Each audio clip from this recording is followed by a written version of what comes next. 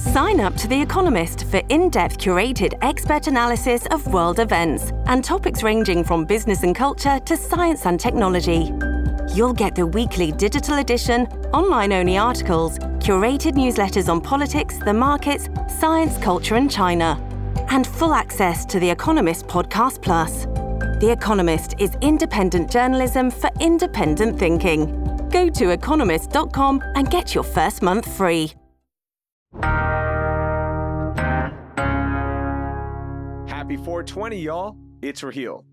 While the use of cannabis byproducts like CBD and Delta-8 are legal in Texas because of a federal bill, it is still illegal to use the most common form known as THC. So I'm sitting down with Emily Jobert from the Cannabis Law Student Association at Thurgood Marshall School of Law and Adenary Jaquez from the Urban Flower Company. We'll talk about what the road to legalizing weed in Texas looks like and what challenges businesses may face with the current laws. It's Thursday, April 20th. I'm Raheel Ramsnali, and here's what Houston is talking about today. Adenary, welcome in. Emily, welcome in. I'm so excited to chat with y'all on 420. So, Emily, first of all, I got to ask you, what are you going to do on 420? How are you celebrating? I am actually going to be a vendor at an event and at a railway market for my organization, which is the Cannabis Law Student Association. I'm going to be celebrating there. And then afterwards, I'll be headed out to DC for the National Cannabis Fest. So I am excited about that, of course. See what the scene is like in DC. Nice. That's going to be a fun 420 for you. How about you, Adenary? How are you celebrating 420? Of course, I'll be representing the company. We're going to be sponsors and vendors at the Smoke and Yoga event at Cottonwood alongside Crystal Yoga. This will be her first year organizing a Cannabis Cup competition. So this is going to be fun. It's going to bring in businesses from all over town, brick and mortar or otherwise. Nice. That's a fun way to unwind, relax, and get a nice stretch in with some yoga. So I appreciate that. Emily, I want to start with you. Tell me a little bit about the Cannabis Law Student Association at the Thurgood Marshall School of Law. My goal for the organization is to basically let law students know that there is this thing called a cannabis lawyer, something that I didn't know about. You have the organization pave a way for them to get internship opportunities, to help with the expungement clinics and things of that nature, because it's a lot of work that needs to be done when it comes in the cannabis community and the criminal justice aspect. And to just help forge those opportunities, build those bridges with the community. Also, for the organization, we like to focus primarily on minority-owned businesses, and we acknowledge, the impact of, the war on drugs and how that has impacted Black and Brown communities across the United States, and how imperative and how important it is for there to be a social equity within the cannabis industry, and how important diversity and inclusion is, not just a regular, hot topic in this industry. It's more than that. It's about social justice and civil rights. Adenary, let's talk about the Urban Flower Company. How did y'all get started? I heard you're expanding, and what do y'all offer? We are expanding. Everything is about the timing, right? Right after the Farm Bill was passed in 2018, CBD was still a phenomenon because cannabis in every sense of the word was considered marijuana for as long as we can remember. And the Hemp Farm Bill opened up the path so that chemists and botanists and cultivators of the plants got very creative and started, offering extracts from the plant that were isolated and could give benefits without getting people high. We're a non-medical dispensary specialized in edible, smoke, vape, drinks, and an experience, right? We have a very great training program for our bud tenders. We have a bar theme that is inspired by the prohibition of the 1920s. We've got bottles on shelves that are filled rather than alcohol with a display bud. So Nice. it's really fun, and it's just to represent the battle that we're still fighting. 100 years later. Emily, let's talk about the current laws right now for marijuana. Like, where do we stand in Texas? It's obviously illegal, but consumers can buy Delta 8 products, CBD. So just fill us in. Like, what is the current policy? And the current policy is ever changing, and the public wants this legal so bad. But a lot of the reason why you see a lot of confusion is that there are so many smoke shops, like just all over Texas and especially out in Houston. And the thing about those smoke shops is that those certain smoke shops, nothing like Urban Flower Company, where they're actually, they actually have the flower and vapes and drinks and things of that nature. I'm talking about just your standard smoke shop. Those are tobacco products that they're selling. So with them having that storefront and the fact that they have Delta 9 and Delta 8, a lot of Delta 9 and Delta 8 products that you would see aren't actually manufactured in Texas because it's illegal for hemp farmers and growers to actually produce any consumable hemp products in Texas. They can grow hemp. Most of what you would see or you would have to obtain, it was something that it's manufactured in a different state. So that's what's happening right now. And they also have the Texas Compassionate Use Program. It's based off of the federal farm bill from 2018. The only amount of THC that you can consume in Texas it's only 0.3%. And with the compassionate use program, it's qualifying physicians. They can go ahead and prescribe cannabis to patients that have specific neurological disorders like epilepsy, autism, multiple sclerosis, cancer, post-traumatic stress disorder being a big one, given that a lot of veterans actually prefer cannabis as opposed to opioid prescriptions. And we all already know about the opioid and how that's impacting communities all over the U.S. In reference to the hemp farmers and growers producing consumable hemp products, there's House Bill 4918. And this actually allows them to produce those hemp products that you can't necessarily do right now in Texas. However, you can get them from different out of state suppliers, that's Delta 8 and Delta 9, and be in the clear with that.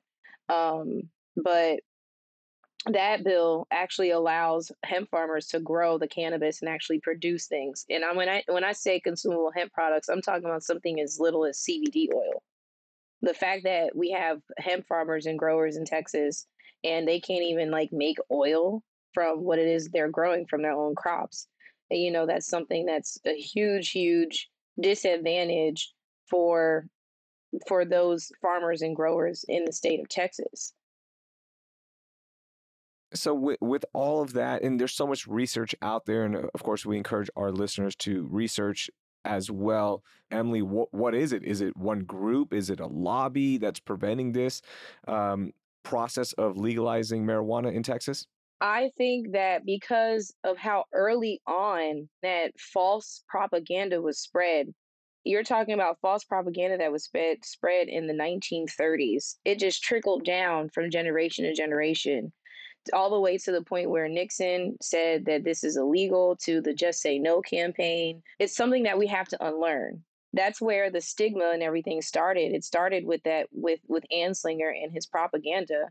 When there were reports done, there was a Schaefer Commission report that was done during a Nixon administration, where it basically said, we recommend to decriminalize it and to do more research. But instead, Nixon decided to make it illegal. And the ramifications of that is immense because it started with that particular act. And it just became a domino effect of illegality. So are we unlearning some of that because of the legalization in other states and all the research that's coming out and trending towards a more positive response from not only citizens, from lawmakers as well? Are we trending to unlearning that now? I think that we are in a phase of unlearning it. But for the idea that states are doing this and that they've been getting revenue is a huge incentive for those particular states. So between seeing other states do this and knowing that the public wants this so bad, when New Mexico decided to, pass adult recreational use, they saw nothing but Texas license plates in New Mexico. So it's just like that's how bad the public wants it. But the thing about it is that even though it's still illegal in Texas, it's an opportunity for Texas to get things right for Texans and to learn from other states where even though it's legal, they still have a lot of issues that they have to flesh out.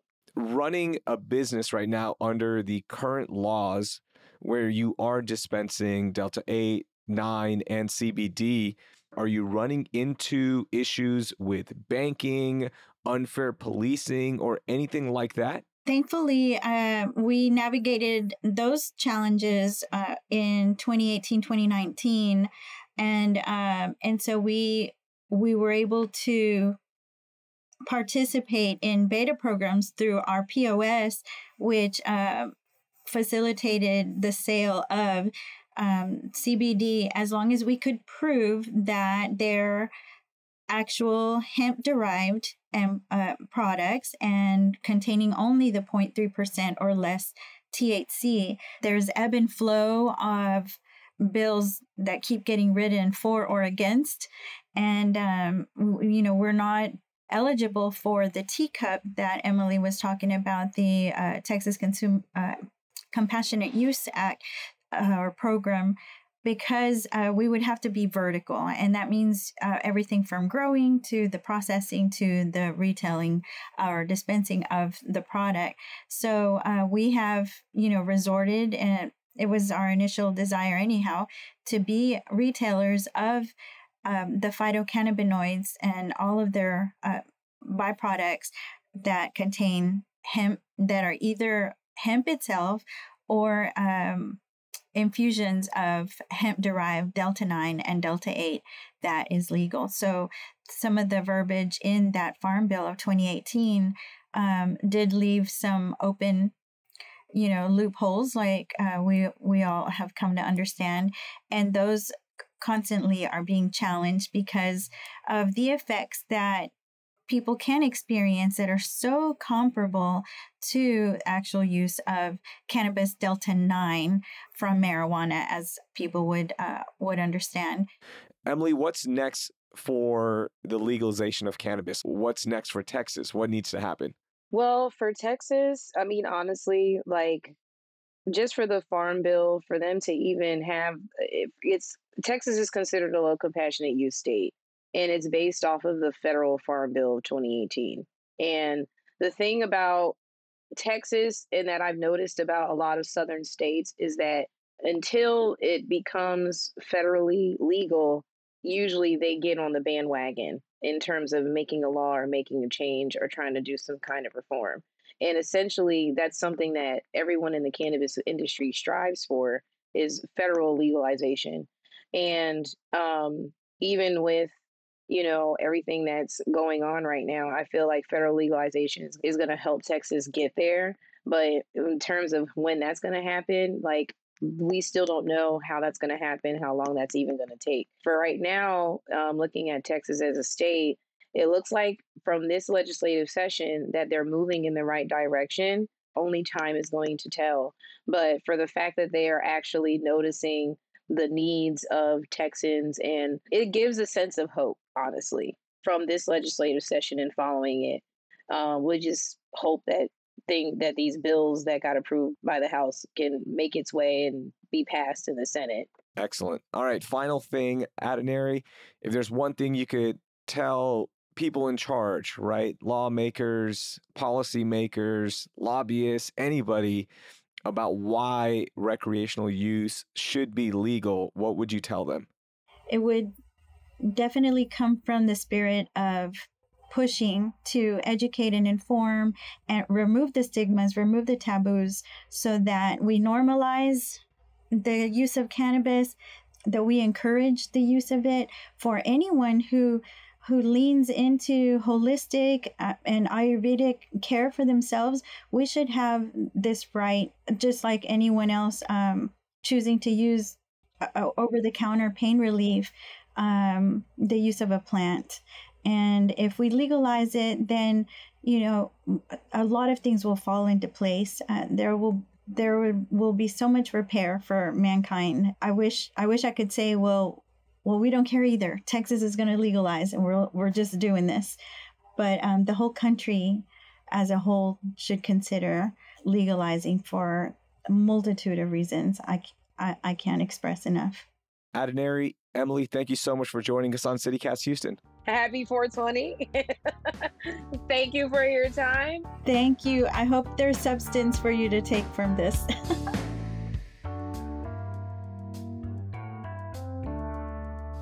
That was Emily Jobert from the Cannabis Law Student Association at Thurgood Marshall School of Law and Adenary Jaquez from the Urban Flower Company. We've included some links in our show notes to learn more about them. Before we go, if you're looking for something fun to do on Sunday, the next generation of UFC fighters will be throwing down at Fury Fighting Championship 78 at the Imagine venues in North Houston. There's nothing like seeing MMA in person, so you gotta check it out. You can buy tickets at furyfc.tv or watch live on UFC Fight Pass. That will do it for today. I'm Raheel Ramzanali. Thank you so much for listening, and I hope you learned something new.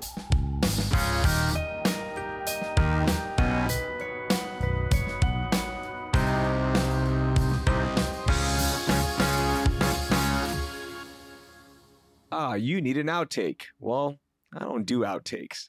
Well, here's an outtake for you.